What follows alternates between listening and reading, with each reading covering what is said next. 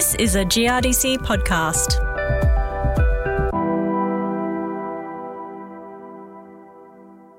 Growing grain can be a very challenging business, and many researchers would say the same about running field trials. Hello, I'm Tony Crowley. When Western Australian ag research company Trialco signed on with GRDC to run a trial on non-wetting sandy soils in low rainfall country, the last thing anyone expected was a wet start to the growing season. Given the aim of the trial was to evaluate the impact of wetting agents in non-wetting soils on crop germination and establishment, not only were the goalposts moved, they were partly submerged.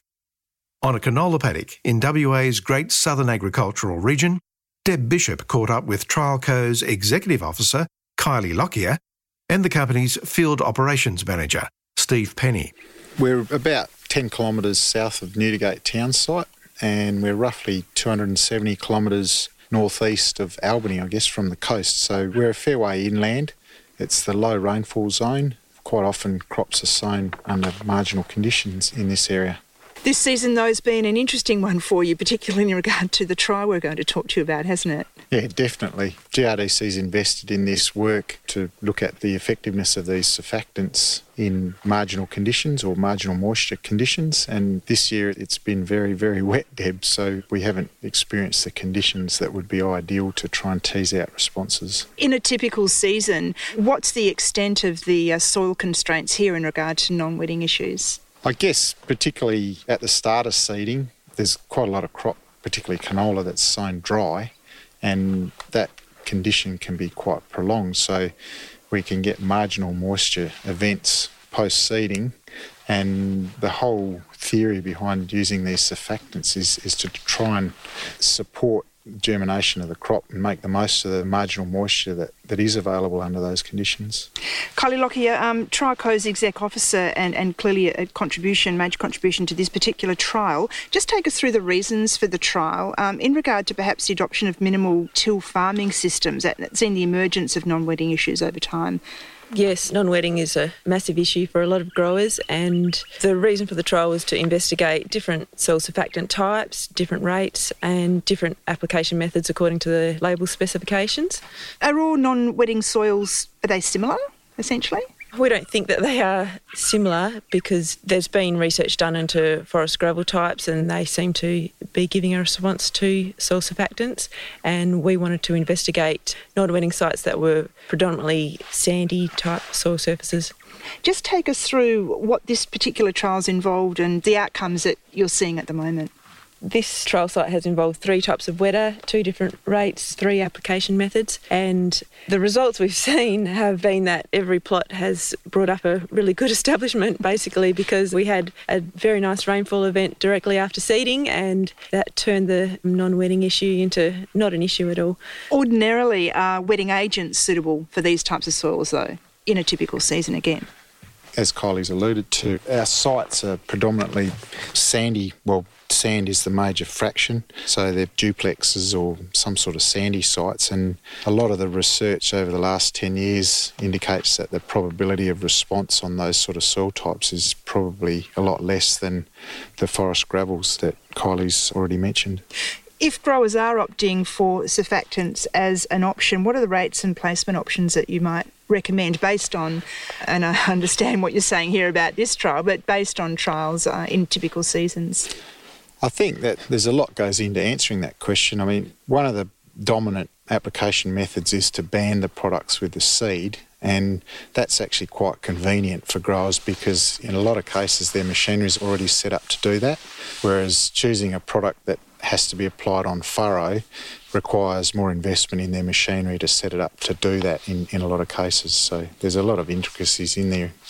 So here on Steve Thompson's property, we're looking at canola, where last year we had wheat. Are different stubble types and loads factored into the trial? We've tried to choose sites to cover a range of different combinations of both crop type and the stubble from the previous years.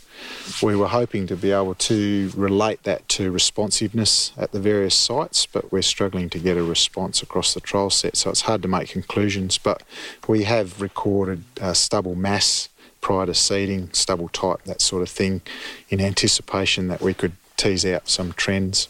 The results you were expecting aren't being delivered because of the season we've had, but no result surely is still a result in a sense, isn't it? Oh, it is. And you've only got to look at the previous research in this area to see that it is hit and miss, the responsiveness of these products. Stephen Davies from DeepHerd's been researching in this area for over a decade, and he's done some GRDC crop updates that show that sometimes you get a response, sometimes you don't. There's a relationship between moisture at seeding and whether you get a response, and there's also a soil type relationship, so that you are more likely to get a response on certain soil types. There's no doubt about that. And Kylie, the grower here was saying to us he's obviously pretty happy with what he's seeing here right now, but this non-wetting issue in sandy soils, you're saying can't be fixed by addressing a single treatment, for example, wetting agents. Is that the case? Oh, definitely. I think that farmers have been looking for some years now at amelioration techniques in conjunction, and soil surfactants certainly would be a more convenient and possibly cheaper way to address the problem, but it's not the silver bullet to be relied upon. So the trial's continuing, but what's your advice? How should growers view surfactants as a treatment for non-wetting soil issues generally? I think growers need to look at the technology carefully. There are a lot of growers that have adopted the technology and then gone away from it because they thought that in the long term they weren't getting a response. But whether it's related to soil type and application method, I don't know. But it obviously does work for some growers because they're continuing to use the products. And are they seeing, though, the increase in yield? I mean, that actually is the bottom line, isn't it? Is there evidence to support that? I think that's the ultimate gain, to see an increase in yield, and some of them report that they're using their yield data or yield monitors to try and pick that up. But it's more complicated than that. I mean, if you're not getting a yield response and you're getting cover on those areas that are your traditional problem areas, you're getting more competition with weeds if there's crop stand there. So you're not having this flow-on effect of the weeds getting away on those areas and creating a seed bank that becomes a long-term or a medium to long-term issue to negate. What would your advice be to growers? I mean, given surfactants come at a cost, what is your advice to growers who might be looking for, soil constraint solutions or options? This is obviously one. Is that the direction you take them in? I think my advice would be it's really important to know your soil type. Every farm situation is going to be different, and I think you need to work through the different options available for soil amelioration. Yeah. And what about for growers to gain knowledge on this? Where are their options there? What avenues can they take? Look, there's plenty of data out there. GRDC's invested a lot of money in this area over many years. The Department of Agriculture, or DeepHerd, have been investigating the issue for a long time. So there's a poultice of trial work out there. Recently it has become the flavour of the month due to years with less moisture, particularly at sowing. But a lot of the grower groups also, which sometimes involves GRDC investment, have got trial work, whether it's small plot research like we're conducting or larger scale investigations where they're using air seeders to put treatments out. So there's a lot of information out there, and a lot of that would be available through the usual GRDC website and publications. And where to for this particular trial here just outside of Newdigate? We'll continue to monitor this trial, so we'll take some more moisture readings today before we leave.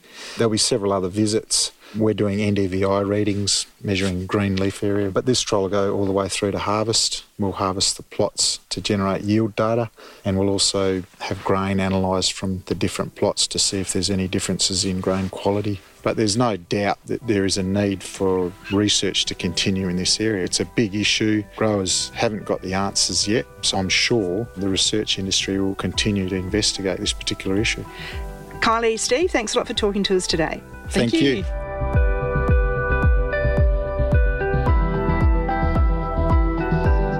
Deb Bishop talking to TrialCo's Executive Officer Kylie Lockyer and Field Operations Manager Steve Penny. There's also a video on this trial available on GRDC's YouTube channel.